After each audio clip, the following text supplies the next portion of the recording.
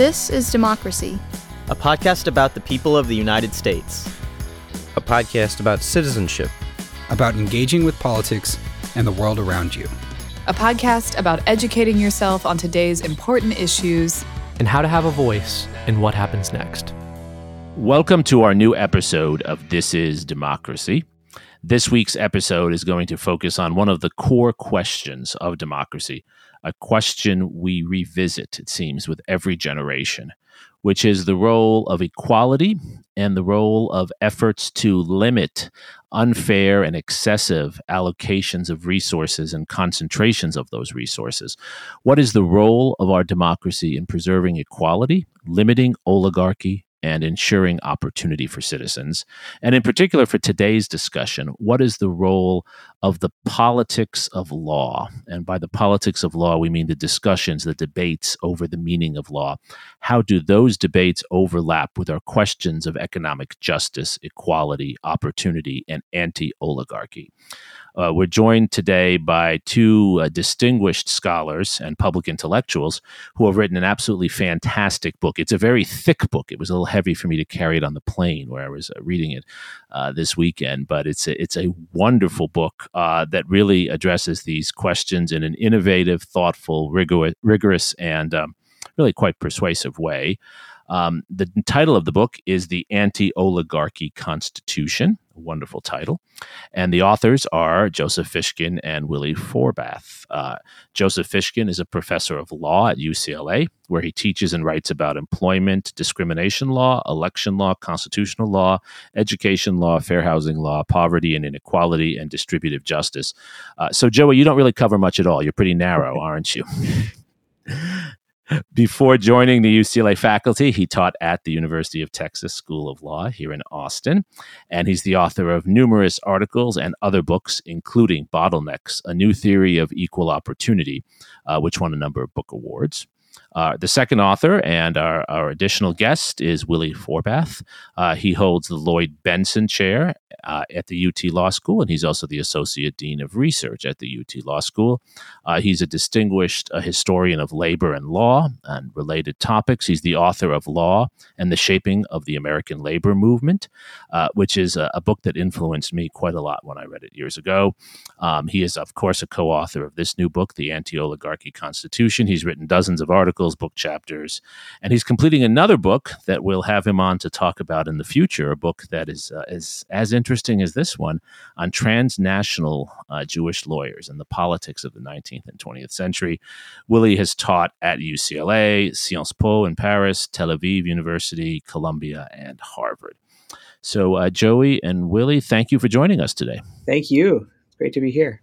Happy to be here. Before we turn to our discussion with the two distinguished authors, we have, of course, our distinguished young poet, Mr. Zachary Suri. What is the title of your poem this week, Zachary?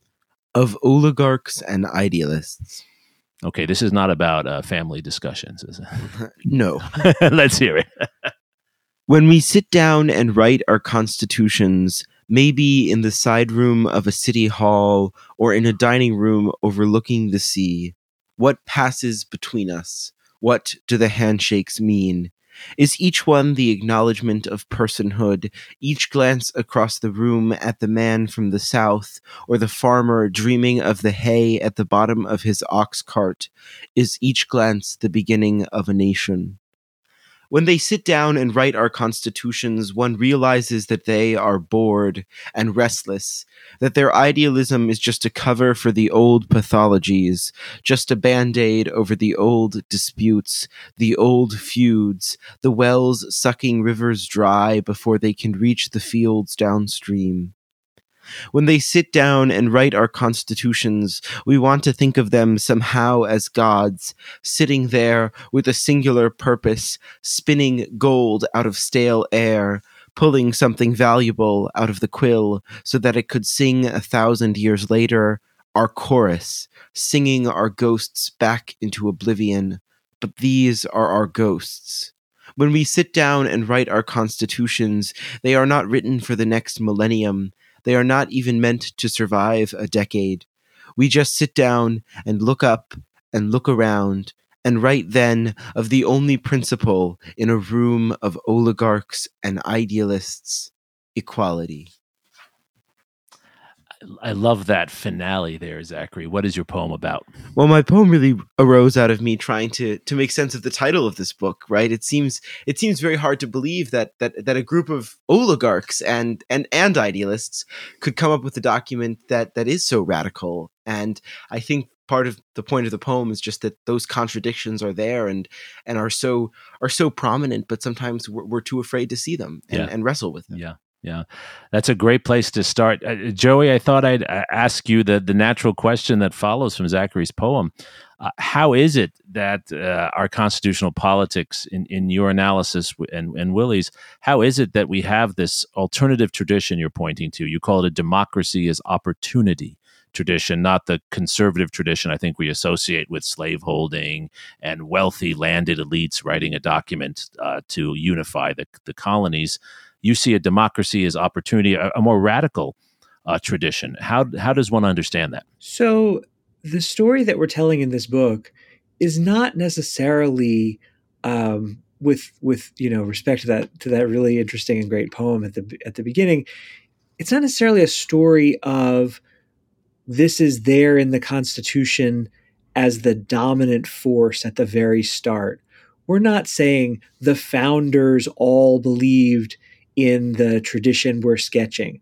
But some of them did, especially people like Thomas Jefferson, who began to articulate some ideas that would be later taken up by future generations of increasingly radical interpreters of our original document. And really, by the time you get to Reconstruction in particular, you have the materials to pull together a constitutional story that embraces a set of principles that we think are worth salvaging and digging up today that our book is about. Great. And Willie, these principles, as you describe them early on in the book and then carry the thread forward, it seems that there's a trinity of them, right? They involve anti-corruption, protections for the middle class, and opening new opportunities. Can you say more about what these principles are and how we should understand them? Absolutely. So the first two were really there from the beginning.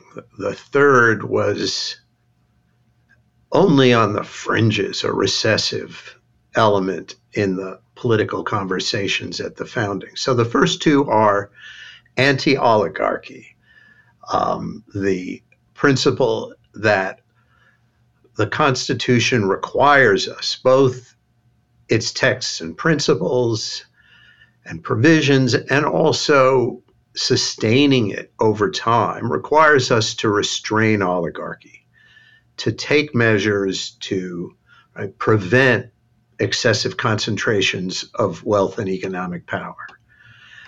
What the Jeffersonians called prevent a moneyed aristocracy. The second principle is take measures to preserve a broad, wide open middle class, a middle class that's open, and wide enough to accommodate everybody. But of course, who is included in everybody changed over time. And for even the sort of most radical Jeffersonians and Jacksonians, by and large, everybody meant every white guy. Abolitionism always existed from the founding onward, so there was always a handful and then a growing number who expanded that to really honor the third principle, which is inclusion of groups hitherto excluded, racial groups somewhat later, but really overlapping, groups isolated by sex and gender.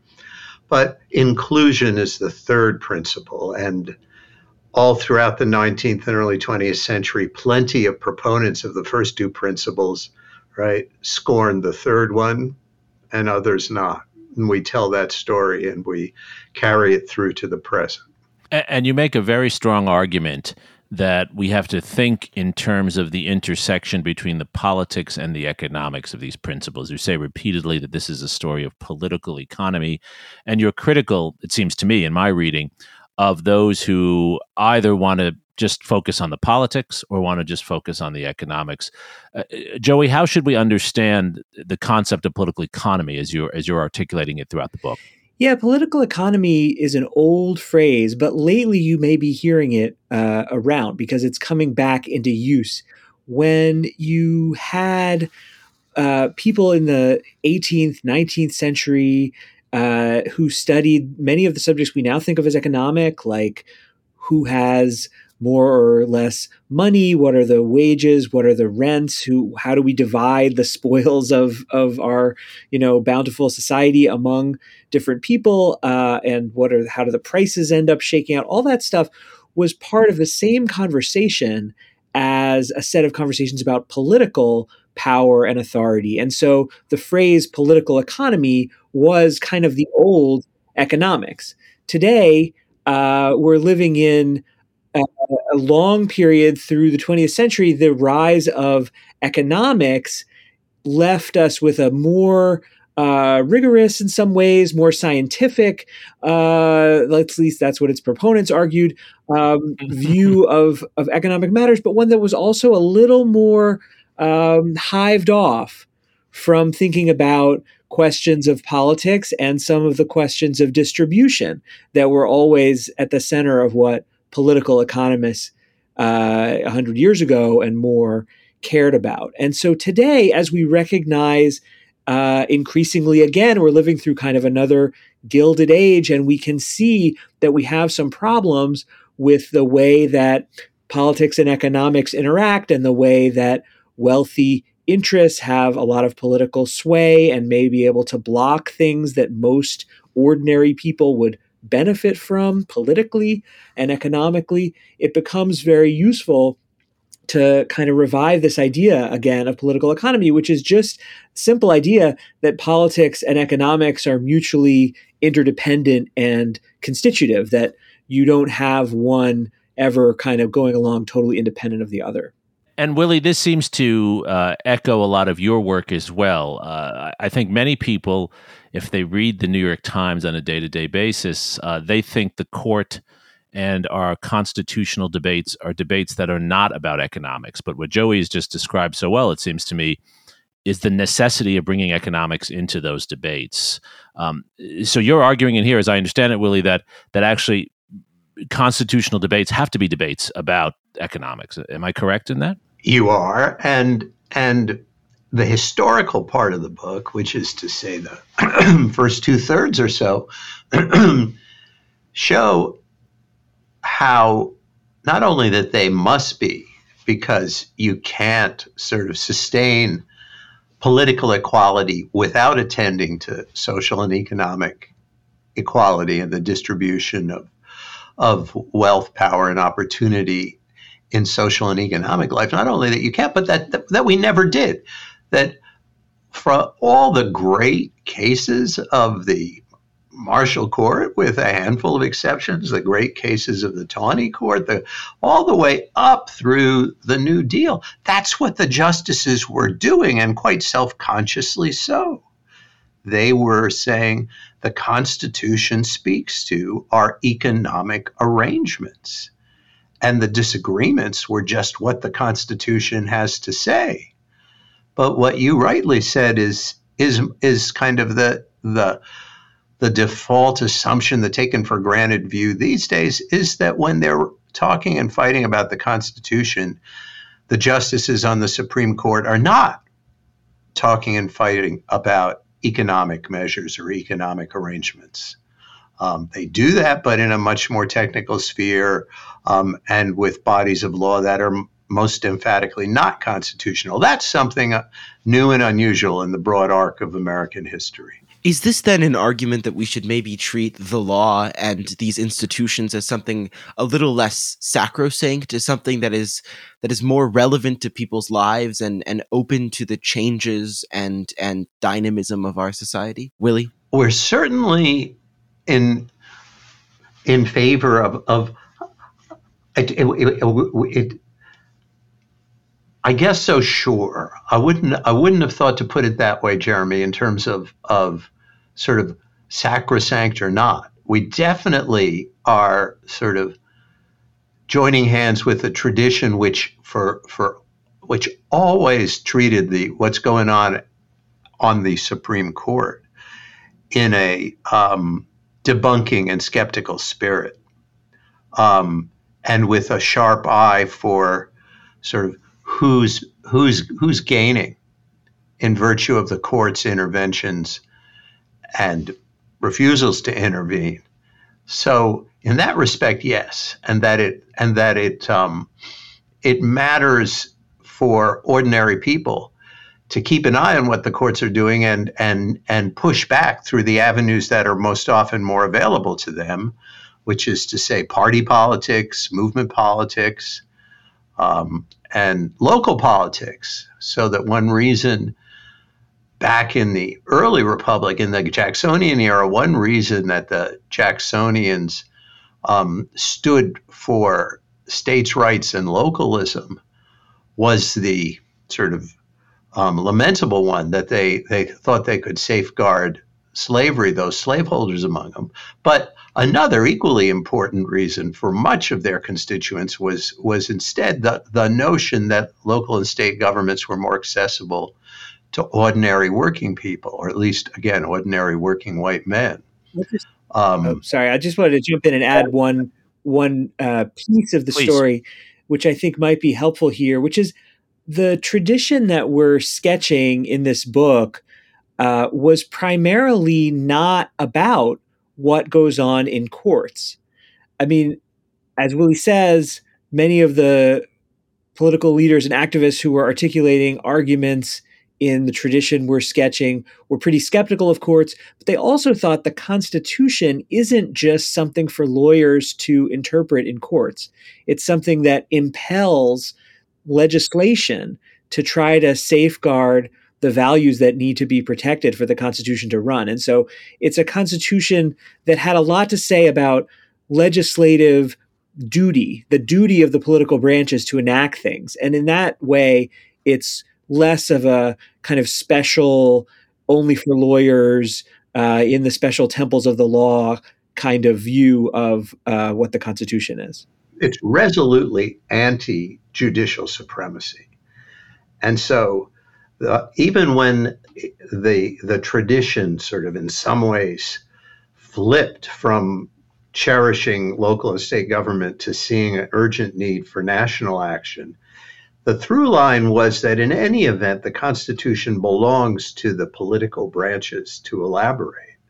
And so when it went to a great emphasis on the need for strong legislation from Congress to counter the power of nation-spanning corporations, it was still the Constitution is a charter of legislative duties. In some ways, Jeremy, that may be the sort of in purely intellectual, historical terms, one of the most important kind of discoveries of the book, of the research behind the book, is just how consistent both the phrase oligarchy and the idea of affirmative legislative duties run through so much of our constitutional history, which again is not about what the court says the Constitution means at all.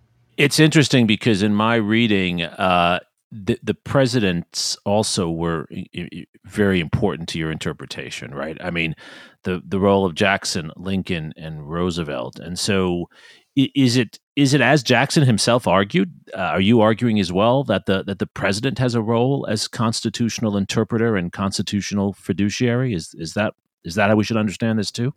Yeah, I think so. I think that while not embracing the sort of full-on Jacksonian departmentalist perspective on this matter, I do think we are at odds with the contemporary Supreme Court's view that the court is almost the first, last, and only interpreter of the Constitution. It's definitely our sense that that's an aberration in American life, and that for most of our history, even if the court is perhaps first among equals, there's certainly a big role for all of us to play, and all of the parts of the government to play in fulfilling our constitutional obligations.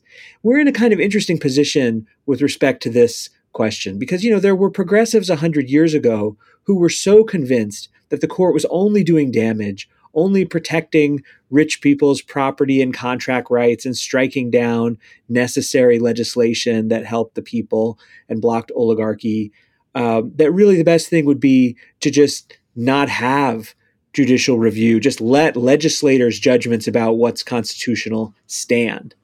And we are not quite in that same place because we do think we need courts, but we do want to move us a few clicks back toward having the other parts of the government play independent interpretive roles in thinking about how we should understand our constitutional obligations.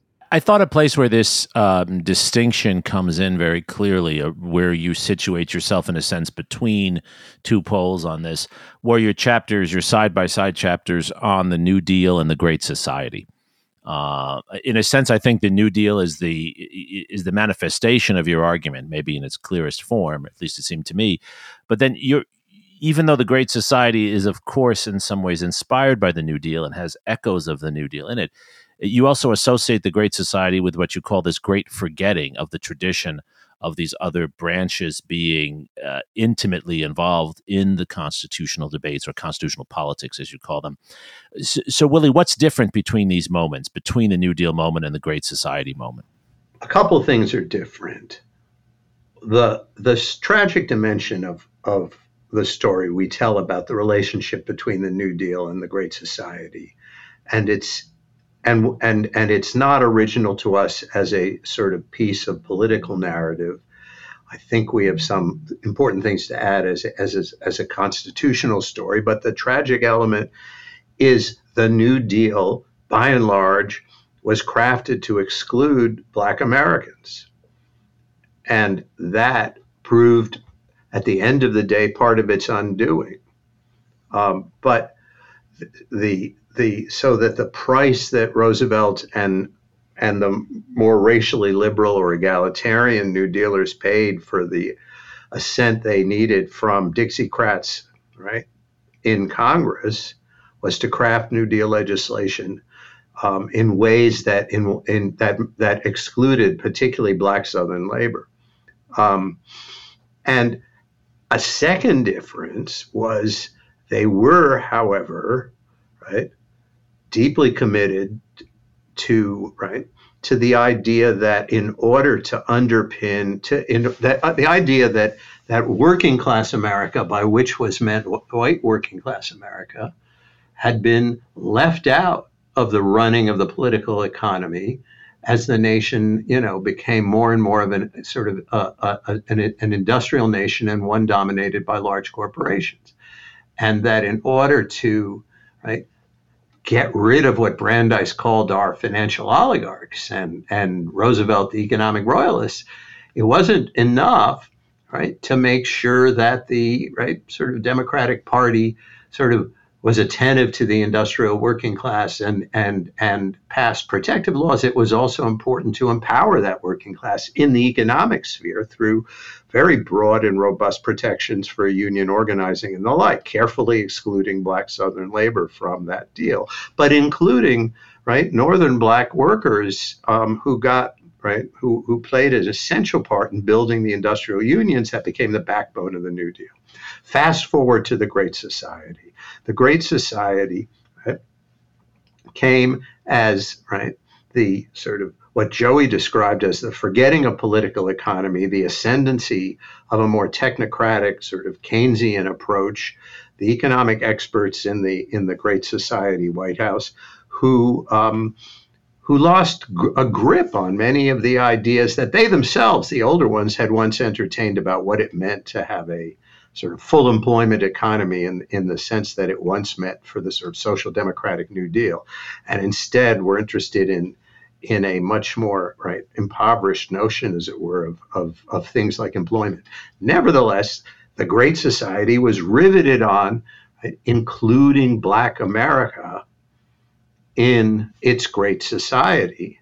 But it did so with a different view of what it meant to include Black America, a view that was focused more on integration and fair employment and less on sort of reconstructing and reforming what we call the political economy.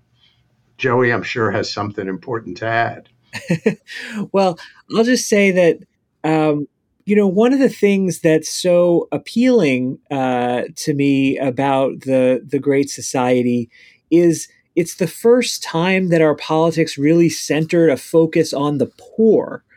The problem with the Great Society from the perspective of our tradition that we're sketching in the book is that was really as far as it went. There was no longer in the kind of war on poverty and in the Great Society's racial justice initiatives, there was not an effort to ensure that there would be a broad distribution of jobs and opportunities for everybody to enter the middle class. And so you have this problem, this situation, which later conservative politicians were very eager to exploit and successfully did exploit, that you were suddenly telling, through civil rights legislation, you were suddenly telling, unions that and industrial workplaces that they had to suddenly, integrate racially. They had to have Black workers in them, which was good. But you were saying that at the same time as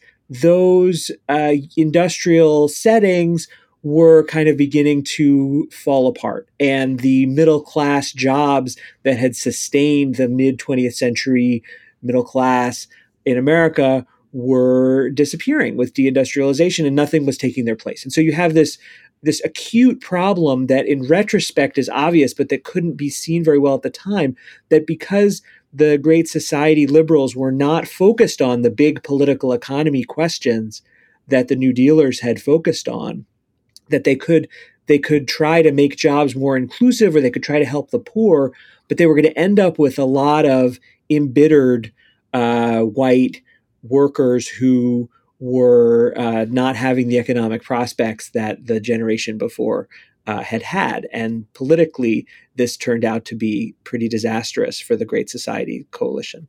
Absolutely, though, of course, not always recognized at the time.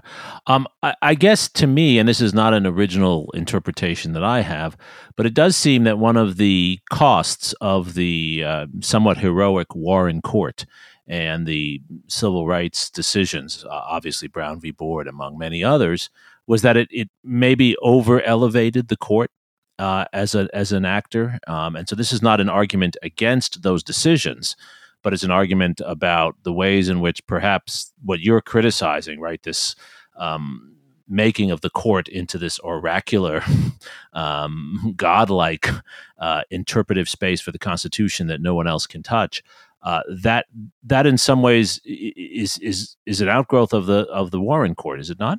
It's both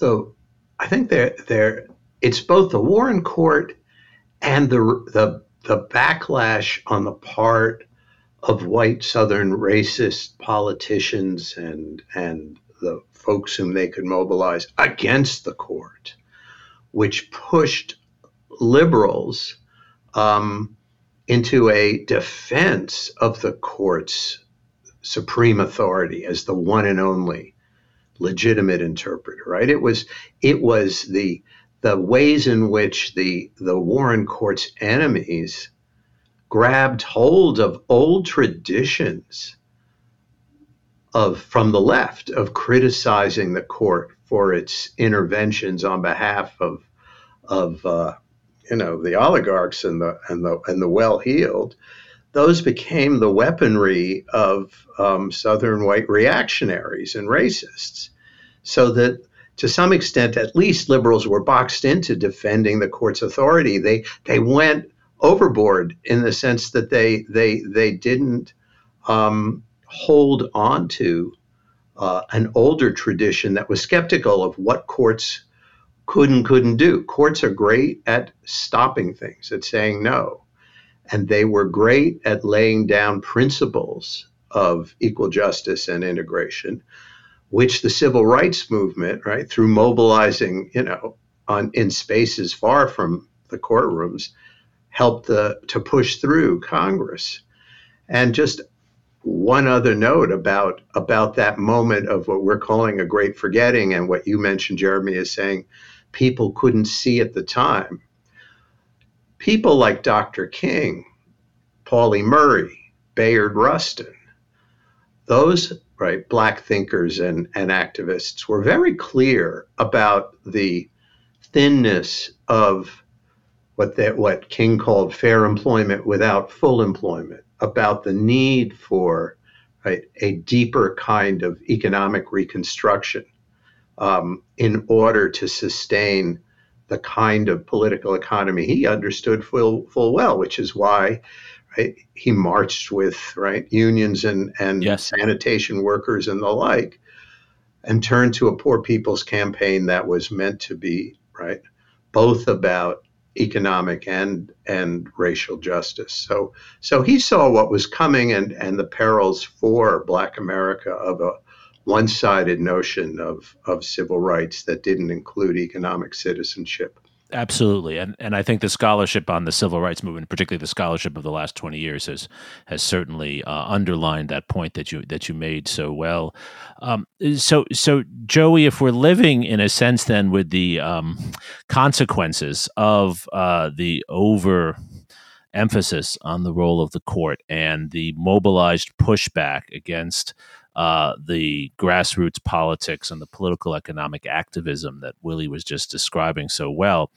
Your final chapter, your longest chapter, I think, in the book, is about what we're supposed to do now, what we should do now. So sketch out the answer to Lenin's question, right? What do we do now? So I think part of it, the part that connects most directly to what we've just been describing, is liberals are still living in this strange kind of Warren Court inflected posture of defense of the court. And this is understandable in some ways because, conservatives are still busily attacking the court, even though conservatives have dominated the court for many decades. Conservatives still are kind of dining out on what was wrong with the liberal decisions of the Warren Court. And so liberals are still saying we should defend precedent, don't overturn things so much. We think that's not quite the right posture for the current and next generation of progressives to take toward the Supreme Court. This court is a radical court. It's quite similar to courts we've seen before 100 years ago. It's writing into constitutional doctrine a variety of principles that protect property, contract, and those sort of old conservative values in new doctrinal forms against egalitarian legislation. So we need to begin to turn the battleship of progressive attitudes toward the court in a different direction. We need to think about political confrontation with a hostile court in the hope that, as with FDR's famous but often misunderstood court packing plan, threats by the political branches to push in a different direction might hopefully cause the court to back down or think a little differently about what its decisions that are so far out of step with what the American people want would mean for the court's own continued kind of power and role in American life. So I think we need to have some check and balance against the court. And so the first thing I would say to your big question is we need legislatures, as they craft a lot of the different kinds of egalitarian pieces of legislation that we think are needed, which range from antitrust and corporate law to wealth taxes to, we have a wide variety of areas where we can see future constitutional confrontations between progressive legislation and a hostile court. And in anticipation of that, progressives need to think about the relationship between politics and the court in a more confrontational way. We need to stop just sort of accepting this obviously untrue but for some people kind of comforting mythology that says the court is a kind of neutral umpire rather than a body engaged in its own specialized form of constitutional politics. And you have some startling, at least they were startling to me, proposals in this chapter, including changing the jurisdiction of the court, writing into legislation, it seemed to me, the way you described it, provisions for what would happen if the legislation were overturned. Willie, what would this look like in practice? Because this seems to me actually quite different from FDR's efforts to simply change the number of judges, but that was something that had happened throughout the 19th century as well. This seems to go beyond that. In some ways, it actually in some ways stops short of the idea that you simply pack the court with progressives. Although we are not shy of seeing that as one part of a sort of arsenal of measures to put on the table. The idea is that often, right, say with respect to Obamacare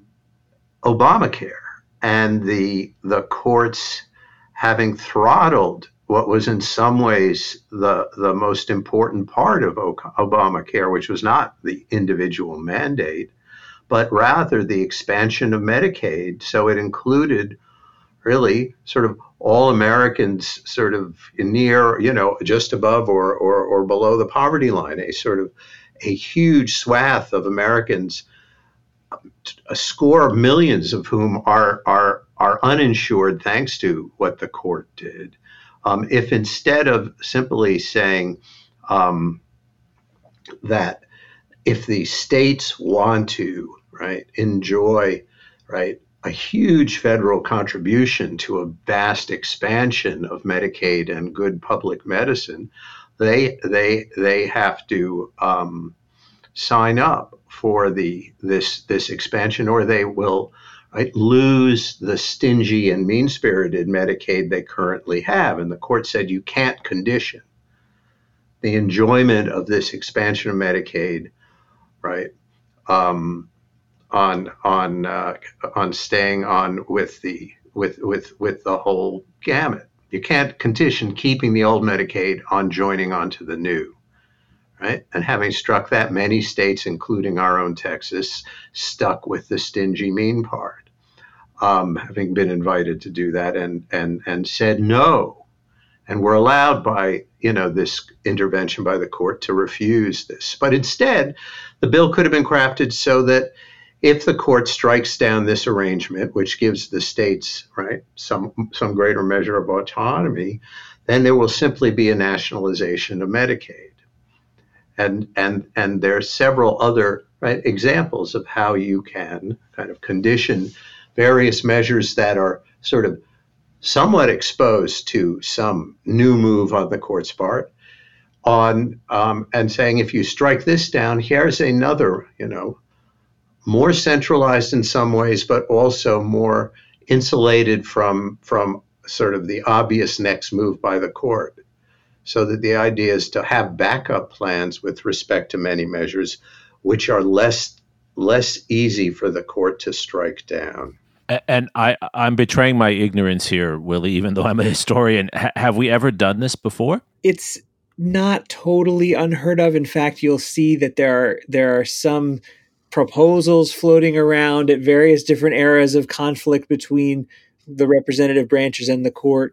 Today, actually, you'll sometimes see a jurisdiction, it's unusual, enact, say, a redistricting map that they know is going to get struck down, and there'll be a backup provision in there saying, here's the map in case you strike down the first one. But yeah, it's very, very rare to see this even proposed, let alone enacted. But I think this is a story of we think it's important for there to be a wide range of tools that legislatures can bring to bear in conflict with the courts, so that it's not just we have to either expand the court and pack it or do nothing. There need to be some more options in there. And Congress has before exercised some of the other options that are part of that spectrum, including limiting, in some limited respects, the jurisdiction of the courts. Or when the court gets to review a measure, so that there are ways of deferring when a measure is ripe for judicial review. Mm-hmm. And obviously the court can overstep those restraints, and that, can intensify the battle. And so it's sort of a dynamic that these kinds of measures would sort of enable to unfold. So this is super helpful and really widening, I think, the way we talk about these issues. You're broadening and deepening our discourse. The final question I wanted to ask was just to apply this to, I know, a topic you both thought a lot about, and many Americans are thinking about now, the legacy of Roe v. Wade, which clearly is being torn down now by the court, chipped away at, and more than chipped away at, it seems to me.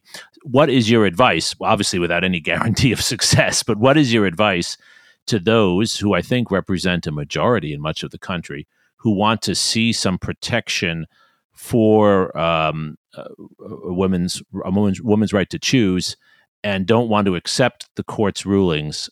What do you suggest they do in your constitutional politics? So first, I would say legislate. There's no reason that rights have to come from the court. We can, through legislation at the federal level, which of course is difficult to pass right now, but also through the states, in the states that have majorities that favor abortion rights, you can enact legislation to protect these rights. One of the insights that I think you might bring to this question from our book is also to look at abortion rights not only through the lens of kind of the individual personal autonomy rights aspect, and even the sex equality aspect of the right, but also to think about it in political economy terms, because there is a reason why the people who have the hardest time obtaining an abortion in a state like Texas are always poor women. And that's because the anti-abortion forces have been very good at understanding how to make it more economically difficult for clinics to continue so that it's harder for poor women to get to where they need to go. So legislate, but don't just legislate a right.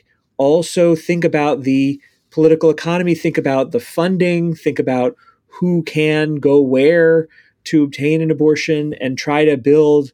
This is drawing on Carrie Franklin's work. Try to think about building an infrastructure of provision that makes it possible for abortion to not become basically a right of people wealthy enough to travel to other states. Try to find ways to make it as accessible as possible in the economic, try to make it as accessible as possible to people whose economic means may be as big of a barrier as anti-abortion laws. Willie, I want to give you the last word, and I anticipated a little bit what Joey was going to say, and why isn't the solution, because I'm sure this is not your advice, why isn't the solution then just to support the proposals like the Missouri law that would actually prohibit people from traveling out of state, therein eliminating the oligarchic advantage that those who can afford travel would have? Obviously, that's not going to be your advice on this. How would you respond to that? Run that by me again, not to... So as I understand it, right, states like Missouri are proposing laws that would actually prohibit people from doing what Joey said oligarchs do, right, which is to avoid the laws they don't like in their own state that they're imposing on poor people by traveling out of state. And Missouri would, I think, penalize, correct me if I'm wrong, Joey, right? They're trying to penalize people who would try to do that in the name of anti-oligarchy, saying we're not going to let anyone travel out of the state, so everyone is subjected. That, in a sense, it further impacts. So in other words, it's at least it's being dressed up as, however cynically, as a leveling move, so that even the well-heeled Missourian. To be clear, I'm not sure it's even being dressed up that way. I would have thought it was aimed fairly, transparently against the poor women who would seek to get an abortion out of state and those who would help them. But it would certainly have both effects. one of the sort of most, I think, robust constitutional rights is the right to travel and the right to sort of both travel and engage in commerce, including, buying or taking advantage of medical services across the country. That's one that even this court, I suspect, would have a hard time spurning. So I must say the sort of freedom to move about goes, has one of its kind of, anchors in Blackstone, and even this court, even this court loves to quote Blackstone, often to conservative purposes, but in this case, not. So I must say I'm happy to take that case even to this court. The idea that you could prevent someone from traveling, but Joey may see a more cynical move awaiting from this court. I don't know. No, I totally agree. I think this actually illustrates well. I know this is the last word, but I think it illustrates well the interesting dynamic where we as liberal and progressive, thinkers today are both interested in confronting the court, and sometimes we have to rely on it. And we have reason to think that there might still be times where we can. I think that might be one of them. That's a great way of thinking about it. Zachary, as we close, as a young person who clearly thinks a lot about these issues and is concerned about oligarchy and inequality, does this argument about a more confrontational and less reverential approach to the court, which in some ways runs against the way civics is taught, and I think the way history is taught in high schools, does this resonate with you and other young people? I think it certainly does. I think the key point that I think will resonate with a lot of young people is this point that our democracy, our institutions, and even the law is living. It can change, and we can change it, and it has changed. And I think part of the point here is that we can't simply rely on precedent, both legal and societal, to make these decisions moving forward, that we actually have to have an honest, good faith conversation about what is important to us as a society. Right, and one that is rooted in political economy. Indeed. This has been so enlightening, and it, I think, captures why this book is so important. I want to reemphasize for all of our listeners that this is a book that you should read, and it's a book that's not only intellectually rigorous, but really is a fundamental story of our society, and I think resonates with so many of the issues. The final chapter talks about affirmative action, talks about healthcare, talks about a range of issues, and connects them to this important history and argument. The title is The Anti-Oligarchy Constitution, by our terrific guests, Joseph Fishkin and William Forbath. Thank you, Joey and Willie, for joining us today. Thank you, too. And thank you to Zachary for his poem, as always. And thank you most of all to our loyal listeners for joining us for this episode of This Is Democracy. This podcast is produced by the Liberal Arts ITS Development Studio and the College of Liberal Arts at the University of Texas at Austin. The music in this episode was written and recorded by Harris Codini. Stay tuned for a new episode every week. You can find This Is Democracy on Apple Podcasts, Spotify, and Stitcher. See you next time.